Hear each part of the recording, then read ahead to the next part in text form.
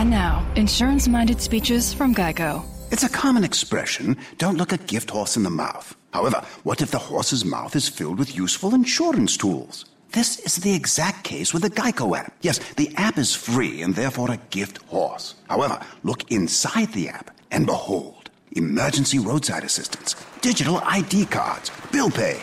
Get the Geico app. Look it in the mouth. Get amazing services. Thank you. Works, man. Blog Talk Radio. It's plenty.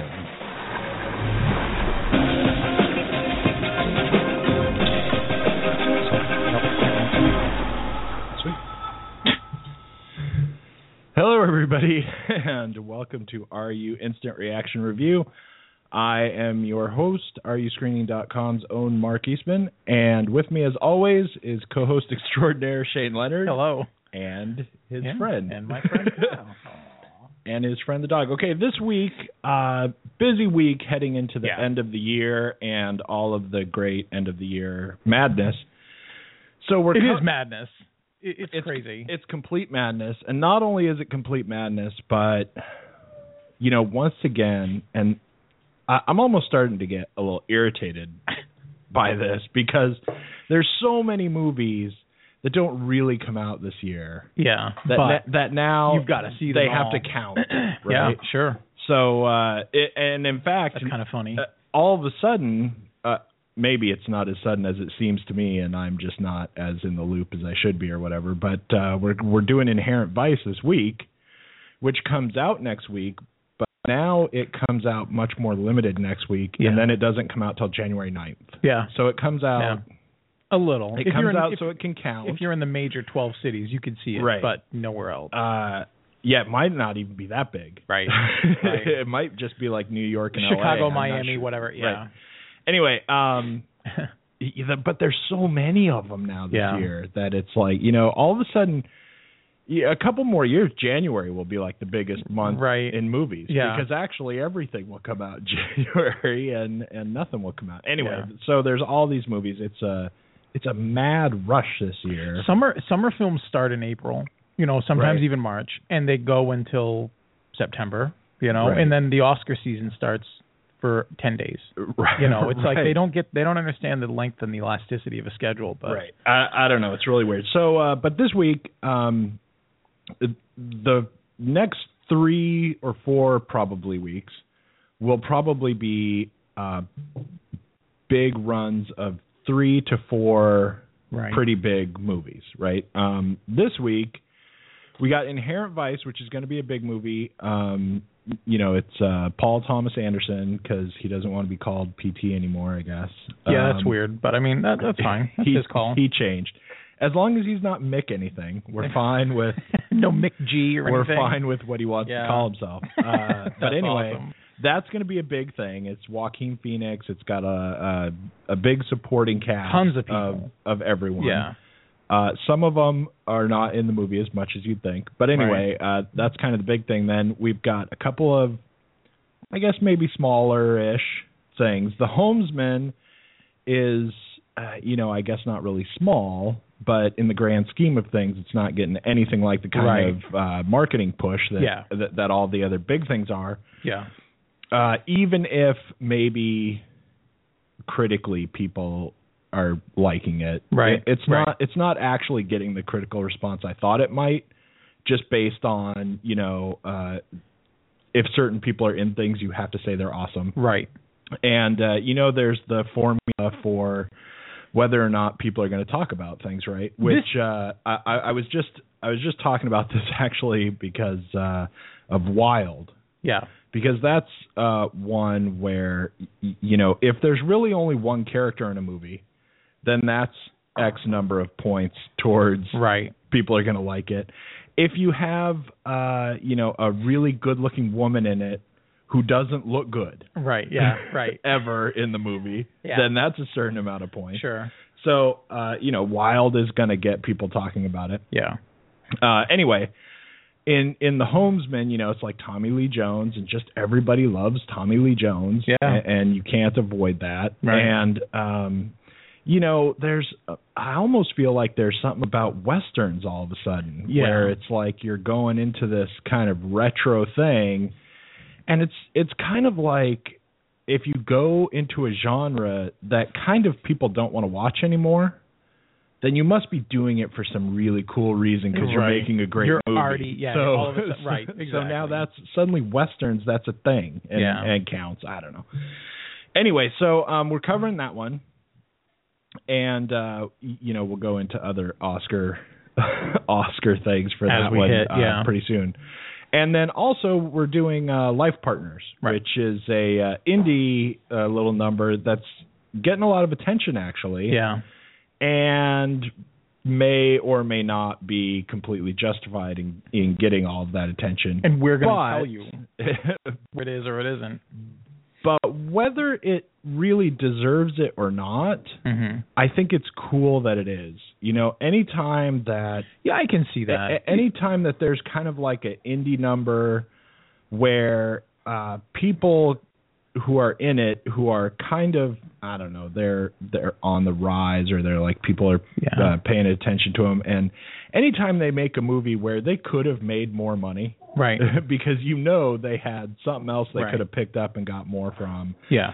And it's at least pretty interesting a theory, then I like that if people actually pay attention to it. Yeah. Because they come out all the time and no one ever cares. Right. and you watch them on like HBO or something after like 6 months after they came out. Yeah. And maybe they get like some word of mouth stuff going. Yeah. Yeah.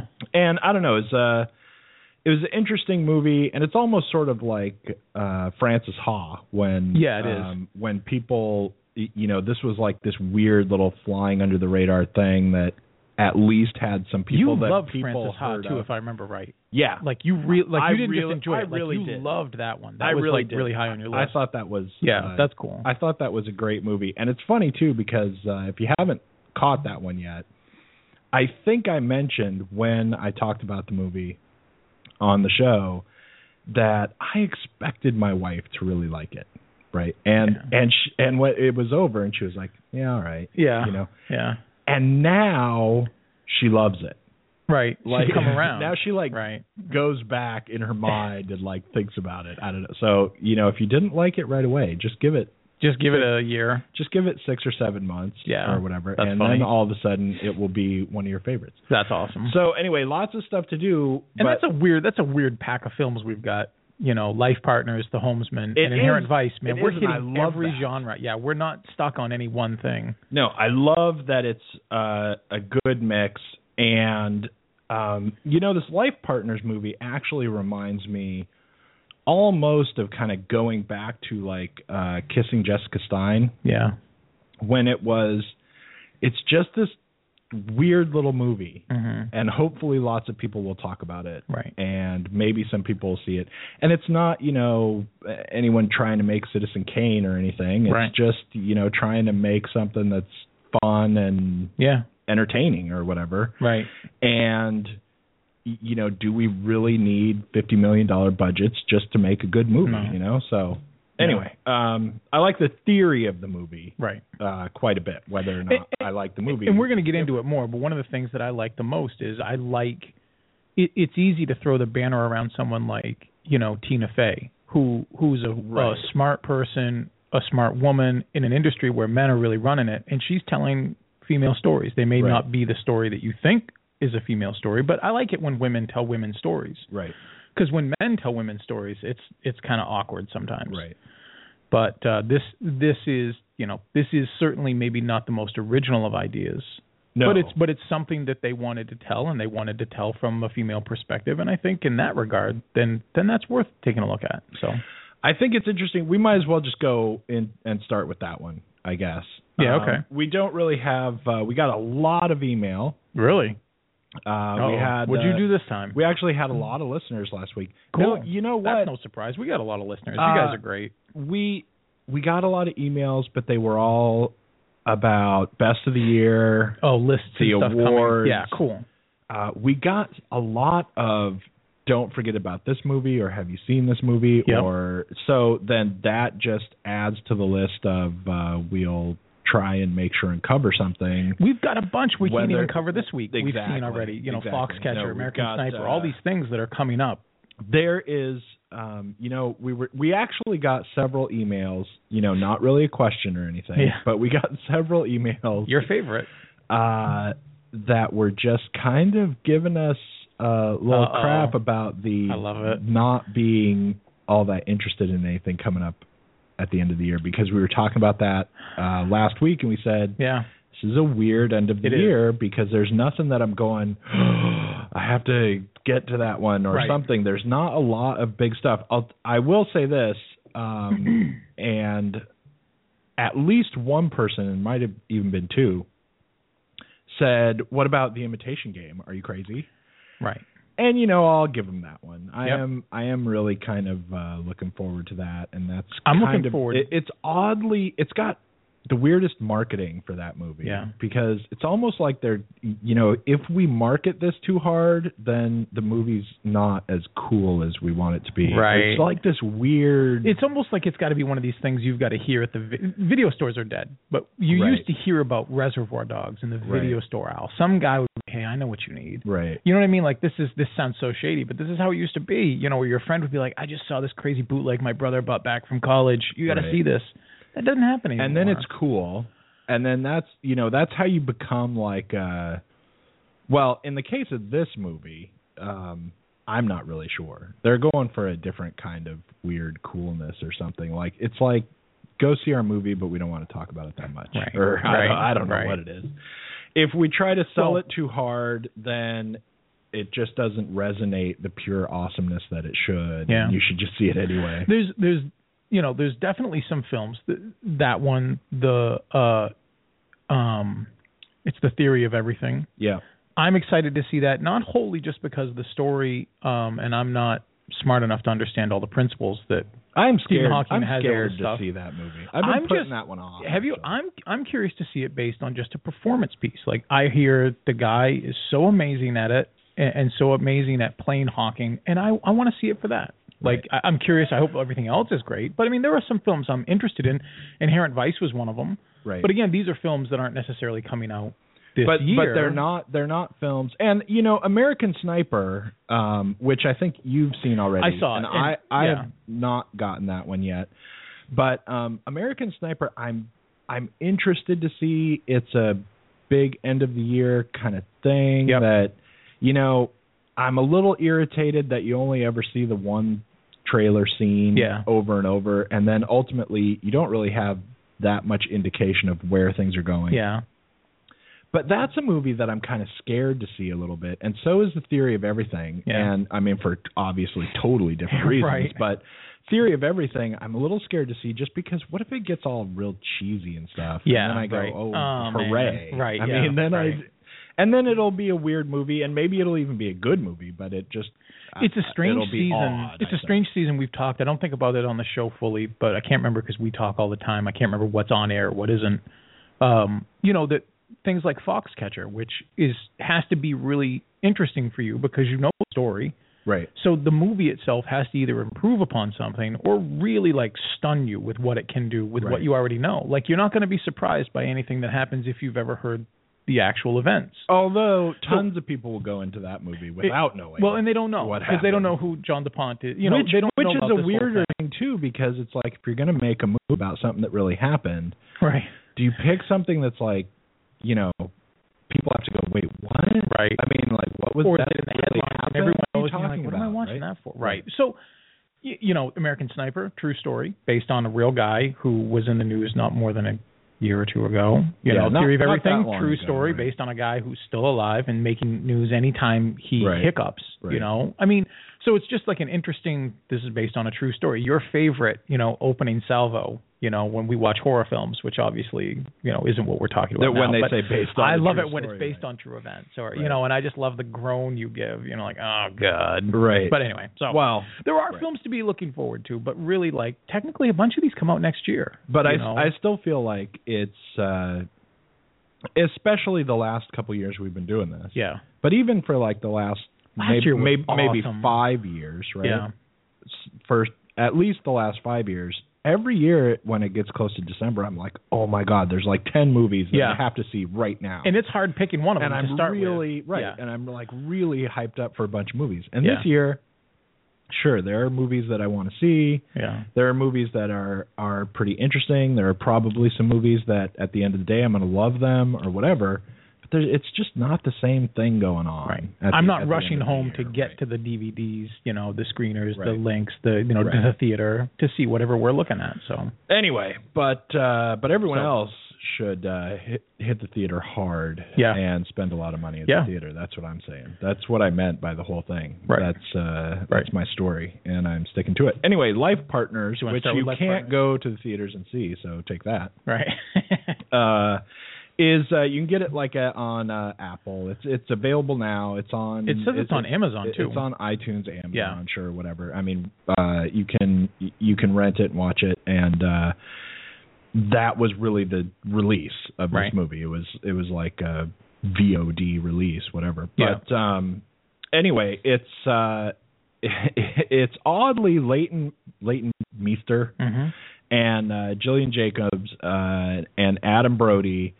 So there's it's a weird young person pool that we're of popularity that we're snatching these people out of. Yep.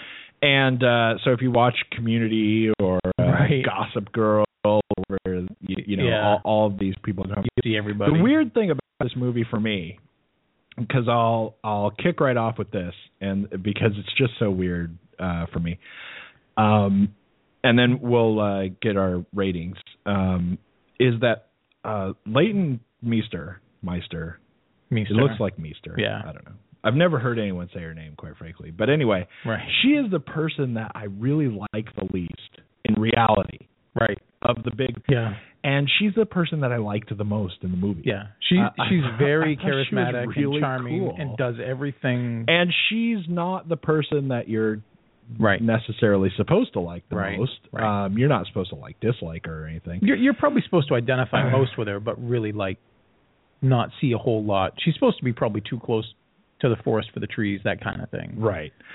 So anyway, they are Sasha and Paige, who are best friends, been best friends forever.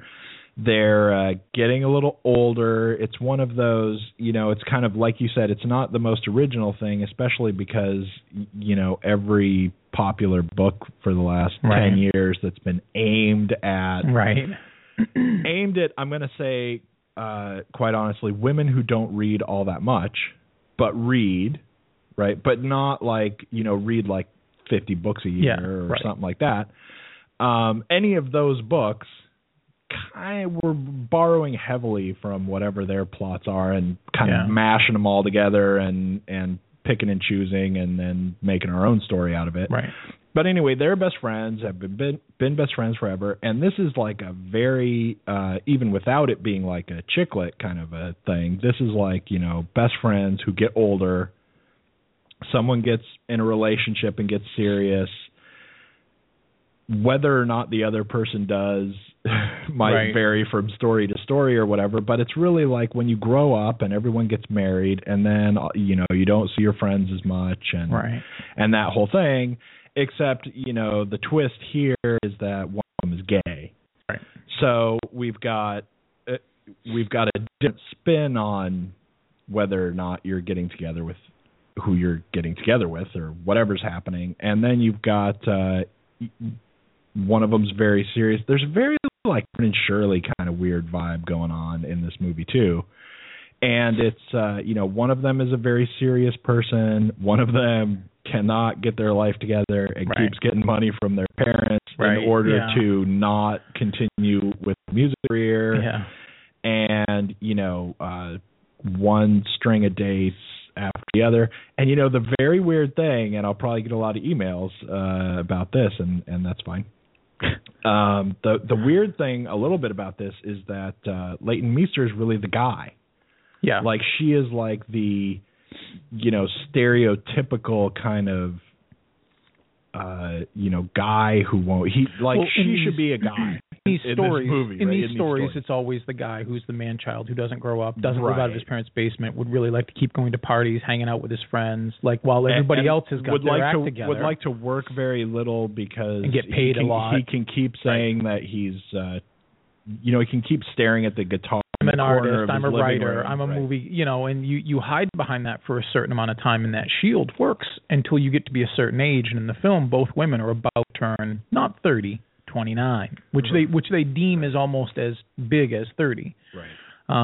And in that regard, what you're saying is in all the films that lead up to this kind of romantic comedy, like this is basically a romantic comedy in a lot of ways. It's just one of the stars is a lesbian. It's just that they're not well, and not only that, but if you kind of skew how you look at things a little bit, it's like a romantic comedy except that they don't date each other. Right. It's like a romantic comedy of friends. And like the title suggests, the joke of their life partner, they're my hetero life partner. Right. So they go through life in a relationship in a way more close than anyone who's in a relationship often does. Which is something that they even almost talk address, about, right? So they come very close to saying those exact things, but they kind of talk around it a little bit. Right. And then you've got the kind of typical, they really like each other at first. We have to see them really close. Right. Then they have to kind of move apart a little bit, and then someone has to start dating someone has to start dating someone else. Right.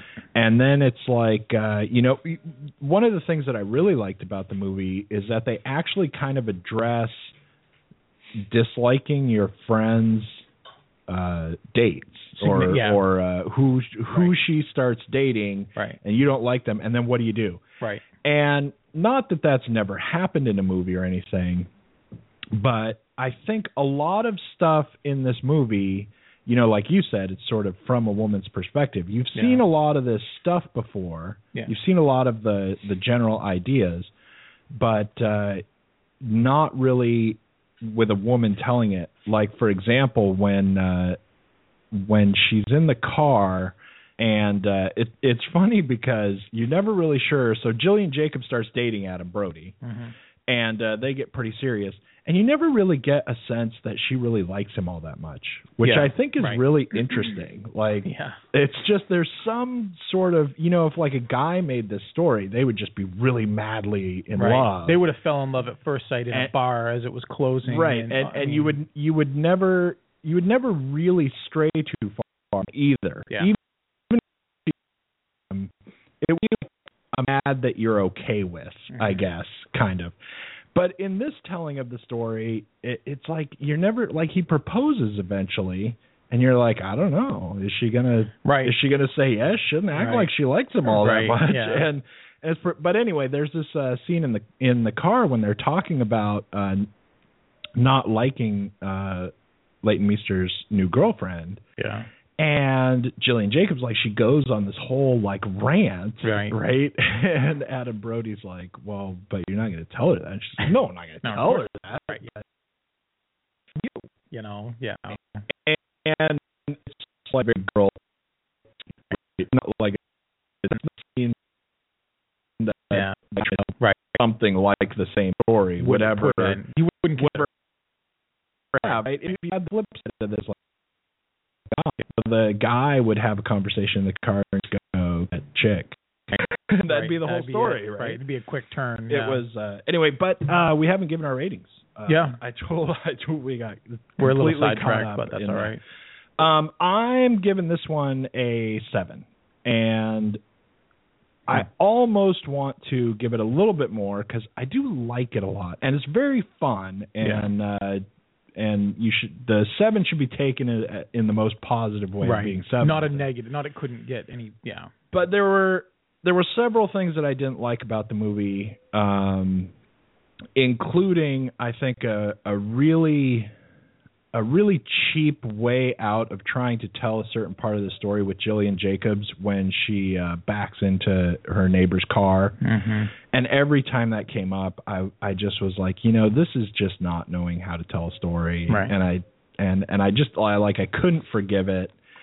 And especially because it seemed like you could fix it a little more. Yeah. And I think it was going too hard at the idea that, her character is just right, whether she's right or not. Right. And everyone in her life has to deal with it. And you could maybe tone that down a little bit and still deliver the same thing at the end. Yeah. And the part that really made me mad about it was that when we got to the end, I liked what happened. Yeah. I just didn't like how we got there. I was like, that's a pretty cool move, I think, for the movie to kind of go there with her. But man, that, having to suffer through the kind of really tedious and just really too simplistic and easy. Yeah. And there were other things that I didn't like about it too, but that one stands out. There were some stuff I didn't like about the other characters and kind of how the story. It's written and directed by Susanna Fogel. Yeah. And I hate to bash too much on the writing, but I just thought there was a lot of stuff we were trying to do, and then there was and I liked a lot of it. And then there was a lot of ways we were getting there that I just was like, somebody else needs to look at the script and go, maybe just this, and then which is what we say all the time. We often say it, but it doesn't mean it's not true. So I'm at a 5. I actually I'm absolutely in the middle with it, basically feeling like it's average. It didn't do anything for me except paint with very broad brushstrokes these characters, which are an amalgamation of every other character who's ever been in any film like this ever. And indie or major studio, it's just the true pleasure of the film was watching Leighton Meester. Yeah. She was absolutely engaging in a way that I didn't think, nor would I have initially given her credit. Not just because she's a pretty face, not just because she does TV, but just because I feel like if she was talented in the way that this seems to show her as, you'd have seen it somewhere else. I'd have seen it already. Right. And it's a real nice thing to see that this kind of takes off and maybe produces a little bit more in terms of opportunity for her. Because if this is just scratching the surface, and it didn't look like, and I mean this as a compliment, it didn't look like she was trying real hard. Maybe that's the beauty of her skill set, which is maybe she tried her ass off, and this is what it looked like. And if so, great, congratulations, because it works. Right. And if you're not trying your ass off, and this is what it looks like, great. Hopefully, this gets you an opportunity to try to push you, because you've got a lot of talent somewhere. Right. But she's enigmatic, charismatic, all the adducts that you can throw on this. And I found that the story worked best when she was on screen. Yeah. Unfortunately, she's not on screen all the time. And the other stuff, I agree. I'm not going to reiterate a lot of it because, you said it. Like those scenes that you mentioned actually were on the tip of my tongue when I got a chance to say, like, these bothered me too. Right. Which is funny because the flip side is, in order to get Paige to a place where these things, like her talking to her neighbor about the fender bender, that scene with her mother in the wedding dress has to happen. And I love that scene. Right. That's a great scene where everyone's doing their job. It's not that she's a bad actress, and it's not that whole thing is written badly. It's just that suddenly has everything firing in all the right direction. And her delivery of the line when she finally realizes why, Brody is mad at her, why her friendships are being estranged. Like when she hits this realization, venting at her mother, controlling her, she realized, I've become my mother. Holy crap. Right. And it works great. And I just wish more of the film, even though that wasn't unpredictable, I could have sat down and with my left hand written the plot synopsis of this whole thing. There was nothing in it that was original or new except for Leighton Meester being better than I thought. Right. And for me, even though I liked the performances and I thought everybody did a really good job, there's no originality to be found in this thing at all. And that brought it down. Well, okay. So for me, it's an absolutely average film. I think that we can't spend too much time on any one movie when we have to do 3. But I think I'm going to have to disagree with you there, which your rating certainly says makes sense for my higher rating. Yeah. Not exactly that things are original, but so there's that scene with the wedding dresses with her mom, and that's obviously the big, kind of culmination of events that we're trying to explode through. Yeah. Because we've seen her mom before, right. And we get a pretty clear picture of her mom. Yeah. And then now it's this whole thing.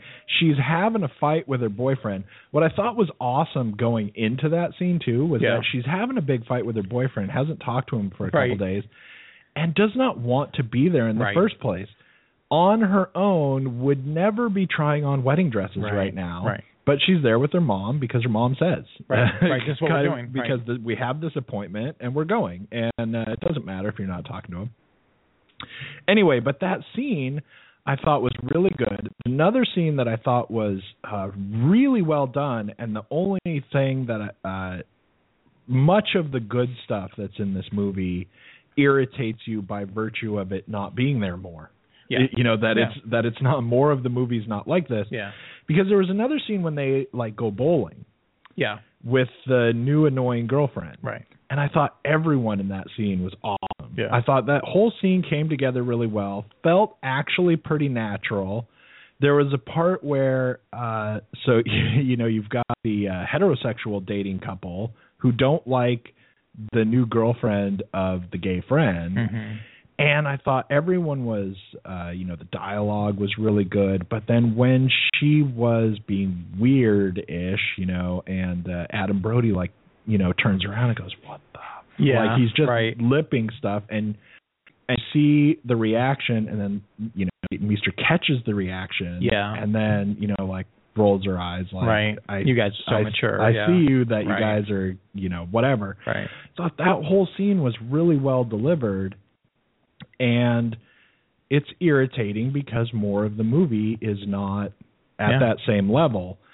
But I think I disagree with you a little bit because that scene and the wedding dress scene, not that kind of the basic ideas are original at all, but I think that the movie has parts like that in a much different way because it's like a woman trying to tell the story. Yeah. And you've seen the basic idea before, but I don't think you've seen it told in the same way exactly, or told with the same kind of trying to get the same perspective through. Yeah. And it kind of worked for me. I liked it. This we're friends outside of this thing, so this is going to sound to anybody who doesn't know that maybe more snotty. But maybe I've seen more of these films than you. I don't know that I have or I haven't, but there was nothing really in this that really stood out for me like that, because I agree that scene's really good. But for every one of those scenes, I have to sit through 7 or 10 wasted film minutes in a 90-minute movie with this petty grievance that seems very important to the story, but for what reason, I don't know, about this former secretary who's now some sort of pencil pusher in her office. Right, yeah. This is a big waste of time, Mark. That stuff is terrible. And that exceeds more time than it needs to, because there's 3 scenes where that. Now, if it succeeds in getting her fired, I understand. There's a way to do that better. But what I see is a filmmaker, male or female, doesn't matter. If this is a male, I'm going to hold him to the same standard. But you're trying to tell me a story that is not necessarily original, but somehow this moment, maybe it's because it happened to you in your own real life, and you feel like you need to share that with others, means more to you personally than it does to the audience, and you failed as a storyteller in this instance. I'm putting a lot on that one moment, but there are a lot of these little scenes that seemed very important to the filmmaker for some reason to convey a story that I've already seen a bunch of times, and in doing so didn't really bring anything new to it. So it distracted me from what I thought was really working.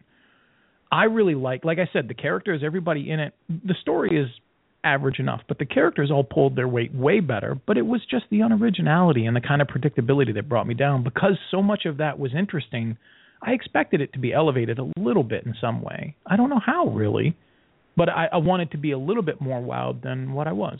And I was pretty much just average. Yeah, I don't know. I think I agree with all that stuff, but I think you just had a better time with it, that's all. I agree that a lot of those parts were really flat. Not even that they were like... Flat's a good word for it. Not that they were bad. terrible. No, right, exactly. They weren't bad. They were just flat, man. That's a good way to put it. There were too many moments with her as a secretary. Right.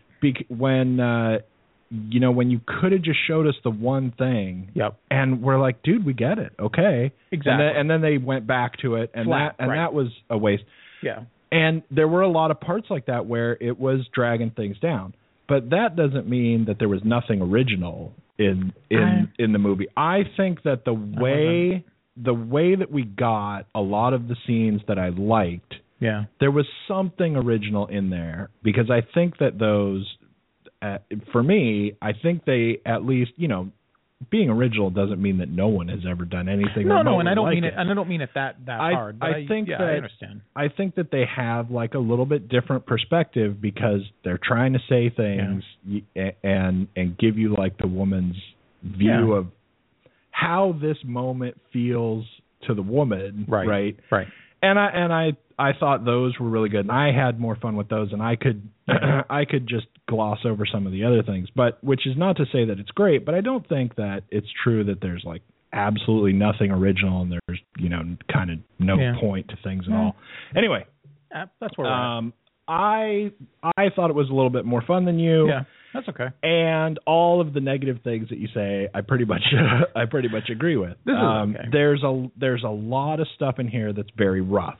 Yeah. But I will say this, as much as I didn't love it or think it was awesome, I mean, I think that for where it is, I guess, in the spectrum, I think it was doing a fairly good job at what it was trying to do, a little bit more than average. Anyway.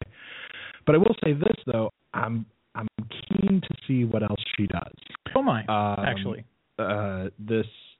Because I'm not familiar with Susanna Fogel really. Right. And I think, I hate to guess, but she wrote for Chasing Life. Yep. And actually has a producer credit on that. But really, there's a TV series apparently called Tony and Susanna. And other than that, she, hasn't. You're not going to know her name from anything. And I'm pretty interested to see what this will branch out into and what will come next. Yeah. We got to get to stuff quickly here. So that's our take on that. The Homesman. Right. We'll do that one and maybe quickly so that we can get Inherent Vice. Yeah. The Homesman is Tommy Lee Jones, Hilary Swank, and not a whole lot of other people in giant roles. Which, so like I was saying, you've got your things for people to talk Oscar-ly, right, or with awards in mind. And Tommy Lee Jones doesn't seem to start. That's going to get him points. He directed it. It's a Western, so everyone thinks that there must be some reason that it's good. So that's not going to hurt anything. Right. You've got Hilary Swank, which I'll get some more emails, but a not attractive female star means people are going to talk Oscar about it. Right. I mean, that's just, I didn't make the world. I'm just describing it to you. Yeah. And not only that, but I mean, she's proven herself in the award-ness arena, right? I mean, people talk about her. It's not like she came out of nowhere and no one's talked about her before. And she's so now it's not just one person in the movie really, but it's really only two, and that's pretty close, right? Right. That's going to get you a bunch of points for people to talk about the movie in an award way. And in this one, there isn't a lot that happens except people talking to each other. So that's going to get you some points too. Right. People, award people like those movies where it's just really a bunch of conversations. There's not a lot of stuff that happens. There are apparently three crazy women. Right. Which the whole thing, if you tear this movie apart into its outline, it sounds really weird. Yeah. I mean, you're not selling that to anyone on a poster if you could make it happen somehow. Yeah. But there's Hilary Swank is this. I'm pretty sure this is the Nebraska territory. Yeah. In long time ago land, when it's westerns, right? That's awesome. I don't know what year it is, or if it makes any kind of difference. But basically where they are, there's a part early on in the movie where we see them in a church. Yep.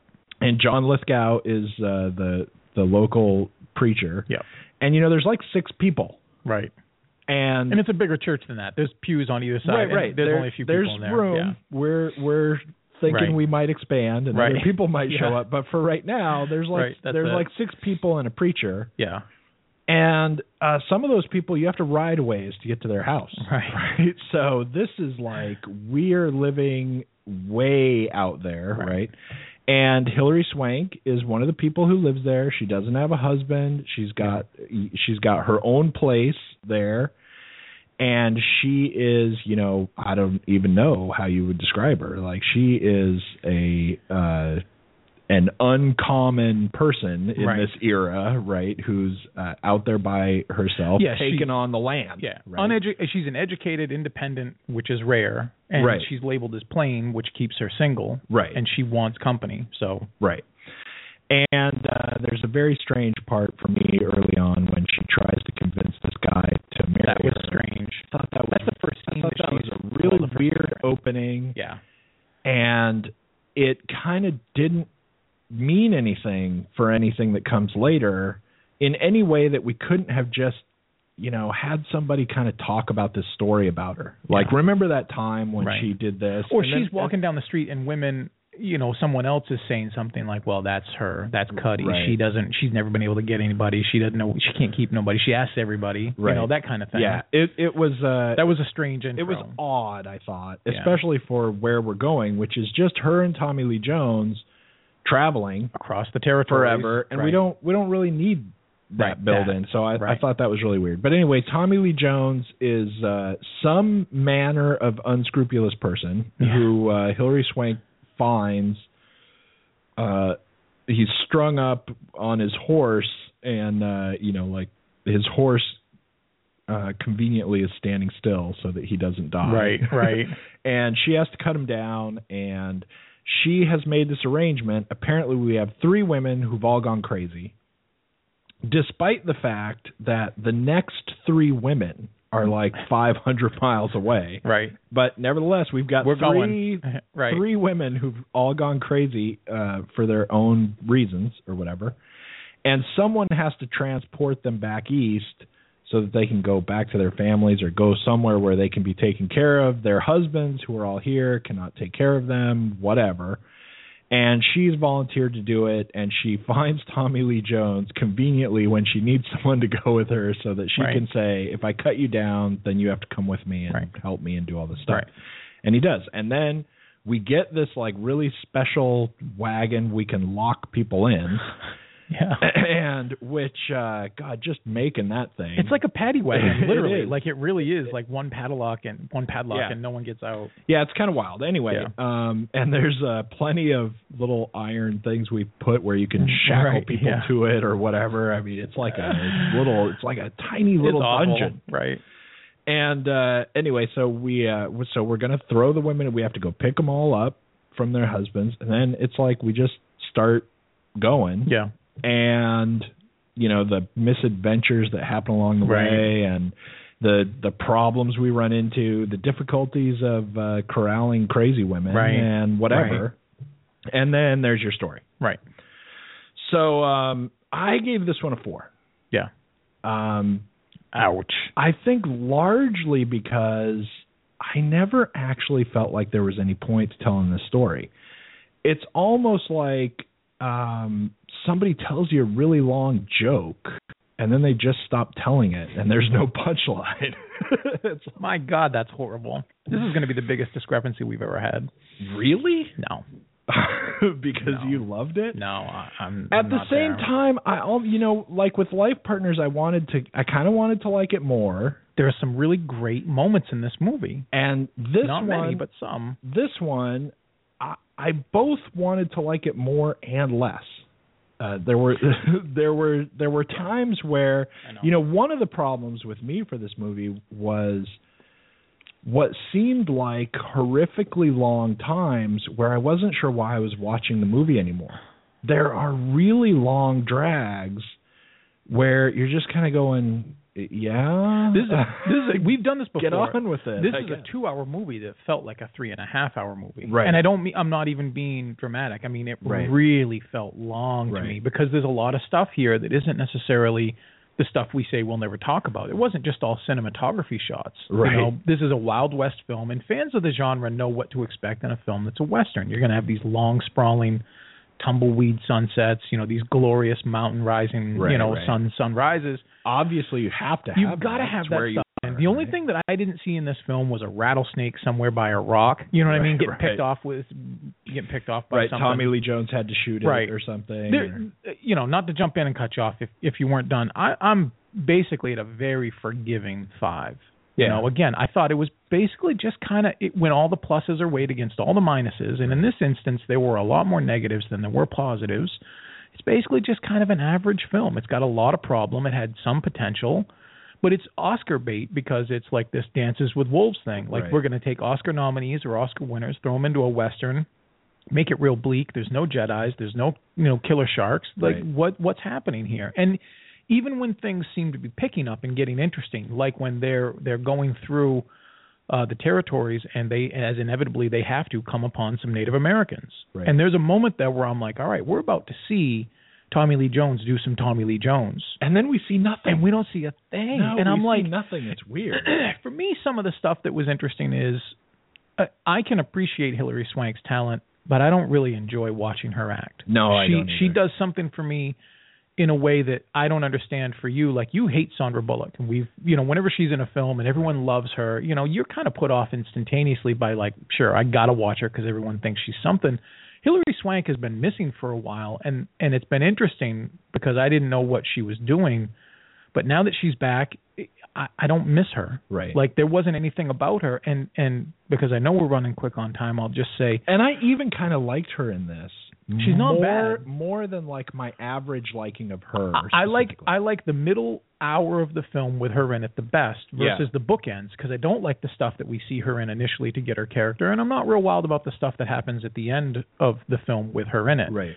But Tommy Lee Jones was a character who I had no idea who he was. At some point, he seemed slapstick and grumpy. He seemed like Yosemite Sam, and then later he seemed like a real bad man. Like, he never seemed to be one guy who needed to be, yet he seemed to be everything the story required whenever the page turned to that. And it was unreliable, and I didn't enjoy it. No, but the story itself was boring as hell. I mean, there was nothing going on. Right.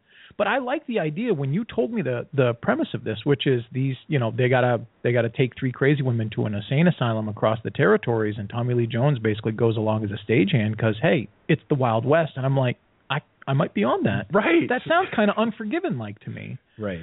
It's really not. No. It's really, really not. And only a couple scenes that I'm not even going to bore the audience with, lavishing on, but there were a couple scenes I really liked. There were for me too. There were some good cameos, like James Spader shows up and has very nothing to do, but is fun, right. And John Lithgow. I like seeing Lithgow act, but there's nothing to his stuff. But man, this thing was dry and boring and laborious, and I watched it all, and I kind of felt like at the end, like what you just said, like, did we really need this movie?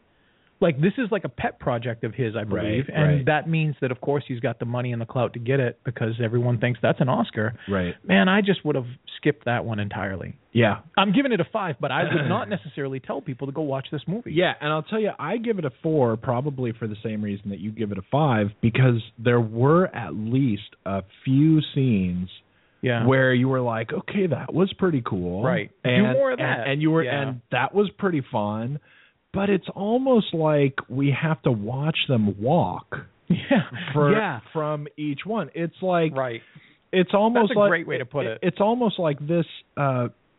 At the beginning, they start talking about, man, that's a 3-week trip on a wagon, right? Right. And so you're like, but do I have to watch the whole thing? It's like you're reading the memoirs of the person who wrote it, like with nothing trimmed to make it into a story, where you have like several days where you go, just walked, saw a coyote. Now we have to watch them do it, and it's like my fast joke synopsis of this is I cared more about the characters in my Oregon Trail video game experience than I did anything in this film at all. Exactly. When Jeb came down with this, when one of guys died from something, I cared about that. I didn't care about anybody. You know what's really weird too about this movie that I thought, for me at least, made watching the movie kind of a weird experience, is that you expect there to be a lot more crazy in this movie. Oh, yeah. And there's a bunch of crazy at the beginning when we have to explain that they're crazy and go, look, see, she's crazy. Right? But we're on a 3-week trip. Yeah. There's no purpose to this trip other than the fact that we're transporting people who are supposedly really insane. And there's no crazy. There's the one girl escapes, right, and then we have to get her back from the guy who found her. I like her. that scene, even though it was so weird. I like that scene, except that scene kind of annoyed me again because where the hell did that guy come I know he's just out there looking is for everybody. no one else Yeah. for a 80-mile radius at least. Right. And the one moment that this crazy woman starts running she is just the moment that he happens he's just by. there. Right. He's like, behind some cactus somewhere. on. Right. At least be near somewhere and sell me on the fact that there may be people around if you're going to do that. Anyway. Right.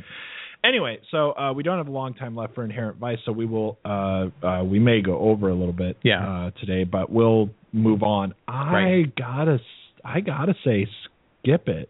I do too. I mean, I'm not real sure I could suggest it to anyone unless I knew specifically they were a big fan of the Western genre, and then they're going to like this for reasons that I simply cannot. Right.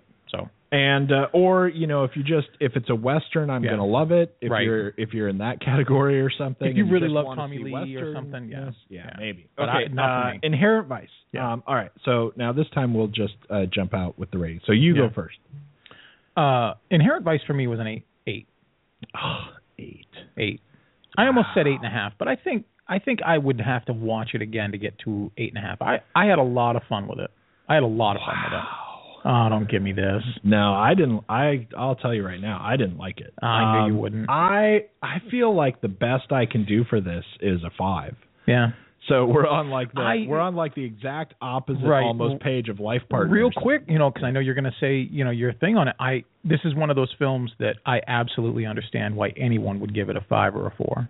I do. I see the problems in it. For me, the style over substance kind of thing, I get it. But man, I had a lot of fun with this movie. Yeah, I feel almost. That's too bad you didn't. I feel almost like there is a sense in which I was watching The Homesman again. Oh no, because, man! No, because it was like there was stuff that I really liked. Yeah.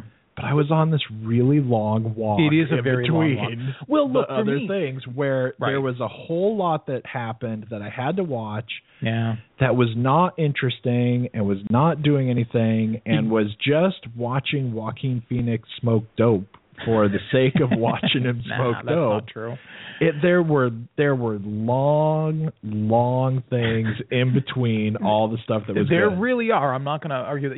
I didn't have a lot of fun with a lot of those in between parts, right? Yeah. The in between parts, I was just like, get to the next. The main story nuggets were kind of I can see this. You have to. I think you should concede anyway that where The Homesman didn't have any characters that were interesting. This one might have had too many. I liked the characters. Like there's a lot of really great characters. And that was actually a problem for me was that, and then none of them were in it.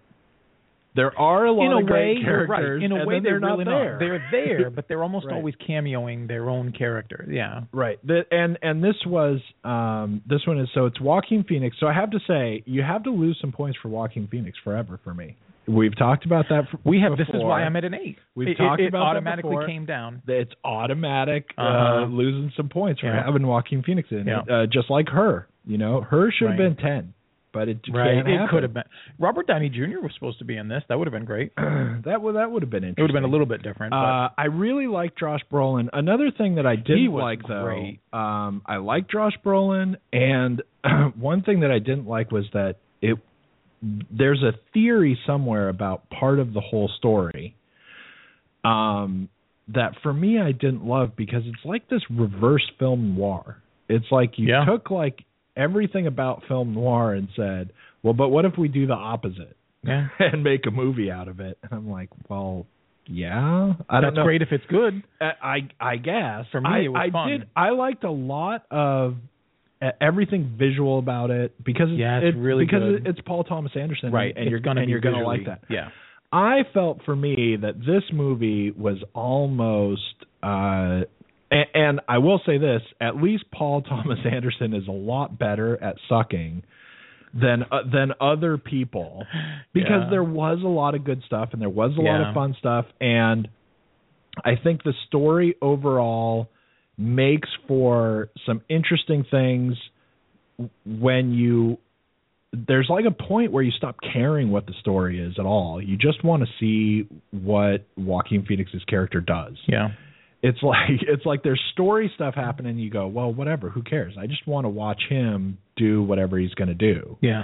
And that's good. I mean, that's a good thing, right? Yeah. Except that it just didn't come together. But for me, there was a ton of this movie that made me feel like Paul Thomas Anderson was jumping on like the Oliver Stone, Ridley Scott trip that we've seen lately, where all of them, and Paul Thomas Anderson's actually one of those guys, I think we might have mentioned this not too long ago, where he's one of those guys that people think has directed a lot more movies than he has. Yeah. He actually he's like hasn't. a Wes Anderson. Like people think Right. he's got like a long list of stuff. It's very short. Right. And all of it is really good. Right. All of it might not be the best thing ever, but all of it's really good. And it's like I just got this feeling like I was going to a Ridley Scott movie, and I was getting like Prometheus or whatever. That's It's like, too bad. It's like, I even wrote down like Ridley Scott, like The Counselor. Like, did you get The Counselor last year? That movie was. You turned me so off from seeing that. Movie I'm was so excited to go see it. Bonkers. Oh, man. Yeah, maybe you should go see it after I'm gonna this now, and I'm you'll gonna, go. I'm gonna be like, you're out of your mind. You'll I'll go, write what? in. You're crazy. That's market. Are you? But or like Oliver Stone, and you see Savages, or even like I hate the Damn Wall you for Street bringing that up. the Wall Street sequel. Right. That I thought was crazy too. Right. And there was something about this movie, for whatever reason, what it made me think of was you're at like an art gallery, right? Watching, you're at an art gallery seeing some great stuff, and it turns out that like Ridley Scott and Oliver Stone made it, right? And then you go, okay, I'm gonna go to see the next thing that they did, and all of a sudden you find yourself like in the Museum of Modern Art, Yeah. and it's like, and you're going, that's say, just a painting of one color, right? and you're right. and not that there's right. no value in modern art or Here whatever, but if you go in thinking that you're seeing one painting, and all of a sudden you go into an art gallery and it's all this modern art stuff, you're like, what the hell? In this movie, for me, it was like, it was so style over substance. I thought it was so. What are all these cool things I can do in movie making, and slap them all together? Yeah. And the story just, never like got anywhere, even though there was a lot of stuff that was really awesome. And Joaquin Phoenix was really good. He's really great in this. He really does something. Really good. Yeah. And not only was he really good, but he was really good in like a weird, like method acting sort of way. Yeah, absolutely. Like where I get the impression that for like 3 or 4 weeks after making this movie, he couldn't stop being that guy. It took him a while to be himself, because he was he's so different than what you think Joaquin Phoenix is, in the same way that I would say Johnny Depp is totally different than Captain Jack Sparrow. Like, he just came in and did like a character and stayed with it. Right.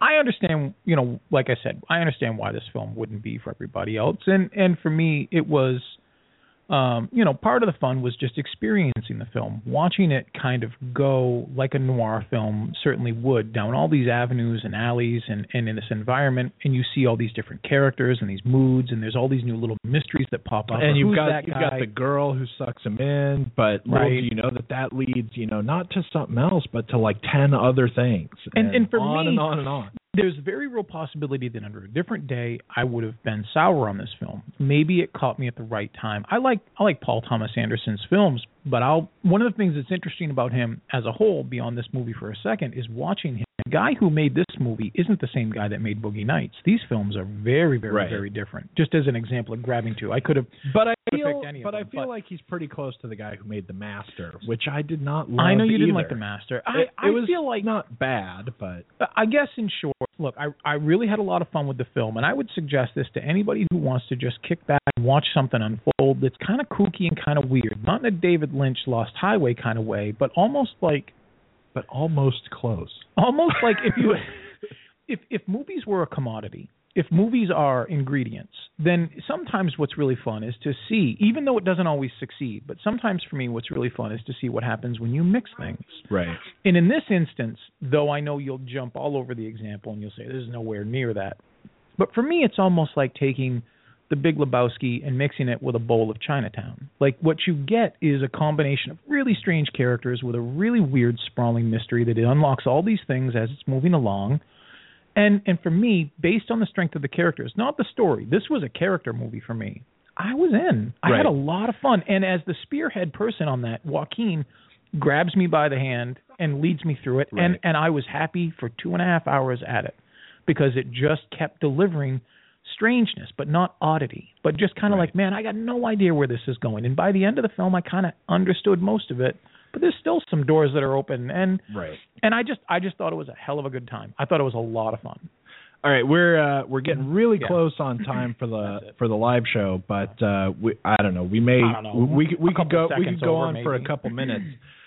But just in general, thanks for tuning in. Yeah. Next week is obviously going to be The Hobbit, and then I imagine it will be The Hobbit and a couple of other things. Sprinkled in, probably a couple of other things. I don't know that there's a whole lot of competition that's interesting that comes out next week. No, there's some stuff, but it's like the next week everything comes out. So we'll probably have some movies from that week. Yeah. Cool. And get a earlier jump on some of them. But thanks for tuning in. Share, subscribe, and all that good stuff. And we'll see you next week. Yeah. And that was like weirdly well timed. Yeah, that was pretty good. I don't know that was fast. I don't know how that happened. I will say this though, even though I didn't like it as much. It's kind of funny when you give a movie, not necessarily like you. Yeah, right? no. But when you give a movie an 8 and then someone else gives it a 5, you go, 1? What do you mean 1? Right. Right? Like, I didn't hate the movie. No, I know. There just was a lot of stuff that I didn't like about it. But I will say this, and like I said, it was such a drag in between things that I liked. Yeah. And if it would have just been, I still don't think it would have ever been like, 9 or 10, but it might have been like, 7. If it was just some of the what seemed like really sprawling, dragging parts in between something interesting happened, would have been a little more interesting. Yeah, in some way. Then probably because I didn't feel like I was having fun for 2.5 hours. I feel like I was having fun for like 80 an minutes. hour or whatever. Yeah. And there was a lot of kind of just waiting. Okay. Yeah. I see him sitting there. Tell me, him sitting there still. Well, I know we're not going to go very long on this. I'm curious. Tell me you didn't love absolutely every scene Josh Brolin was in. I wish he would play that character all over the place because he was so weird and fun, and that's kind of what I mean by like a David Lynch thing. Like he never took off his coat, and it turned out he was wearing like horse head T-shirts. Nothing really strange or tattoos. But he was very odd. He was a really weird guy. And he's good at that.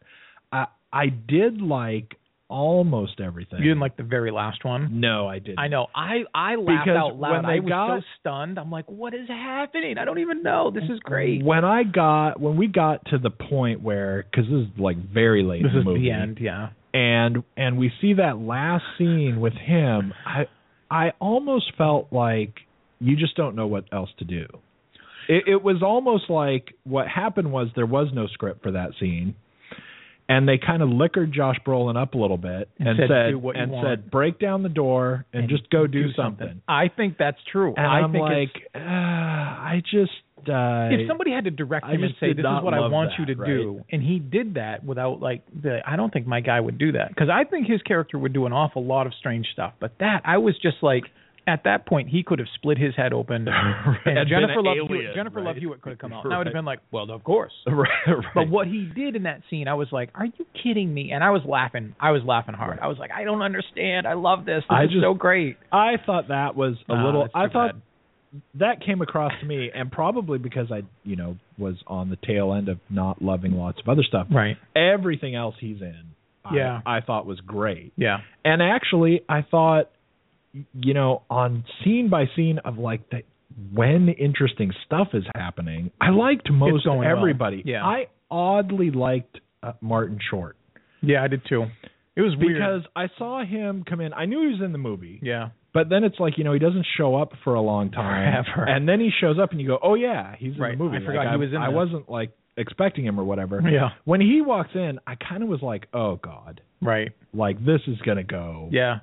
South in a hurry with Martin Short, because Martin Short is crazy, right? I mean, he plays wacky, loopy characters, right? Right. And I thought he was great. He was really great.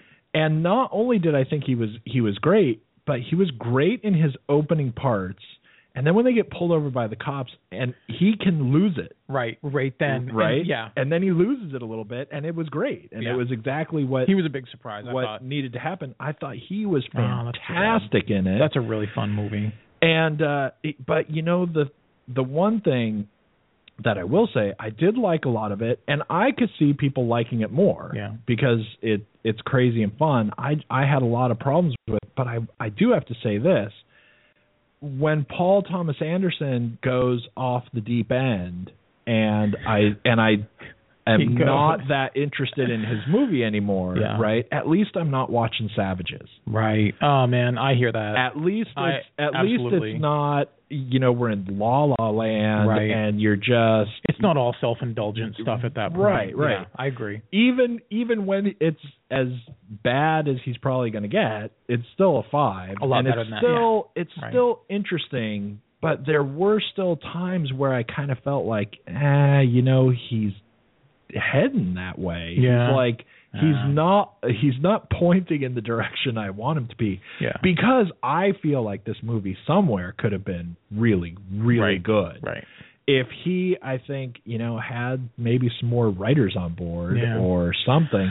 Because one of the things, you know, and I say this fairly frequently too, is that I bet the book is awesome. Yeah, it made me want to read the book.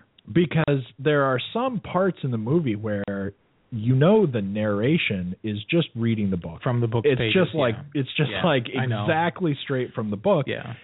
And you listen to the narration, you're like, oh, I'd read that book, right? Because that stuff sounds really cool.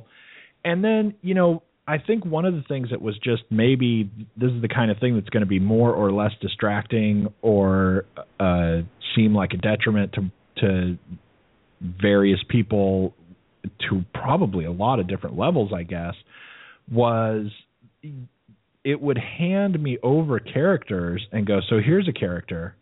Now you're not going to ever see him again. Right. But there he was for a minute. Yeah. And then you'll see him for like 10 seconds at the end. Like, you know, Benicio del Toro was really cool. He was cool. And he shows up and he sits down there with Josh Brolin. Oh, yeah, right. And that was a fun scene. That was a great scene. And then it's like, but, you know, don't expect him to ever show up again. Right. And you're like, what?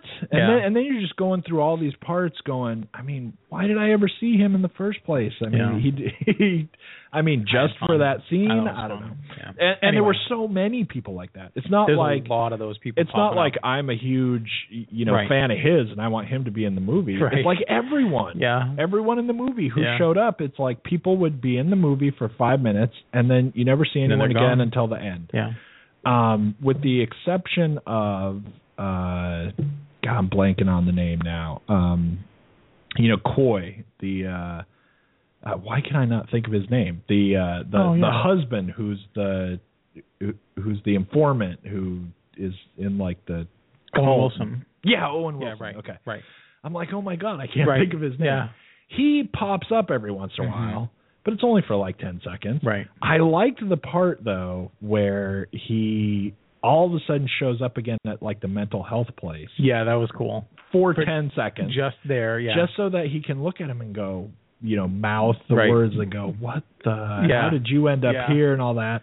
I thought that scene was pretty cool, but bizarre. Right. I mean, but still. I thought it was cool. I don't know. It was a fun time. Anyway, it's, I still kind of have to recommend it though. I think it's worth seeing. Still like people have to go, still, this is a movie where, if there's any chance that you'll like it, now that you've listened to everything that we have to say, then at the very least you're going to have a pretty good time, I would think. I mean, because the worst thing that's going to happen to you is a 5. Right. I think. I don't think anyone is going to hate it more than that. No, unless, you shouldn't. There's enough great stuff. Unless you shouldn't go to this movie in the first place. Right? If you're really wanting to see The Homesman and you get pulled into Inherent Vice, you're miserable. Right. So, anyway. Yeah, if you end up loving that. All right, anyway, so we've given you the spiel already. We'll see you next week, and thanks a lot for tuning in. Yeah, bye.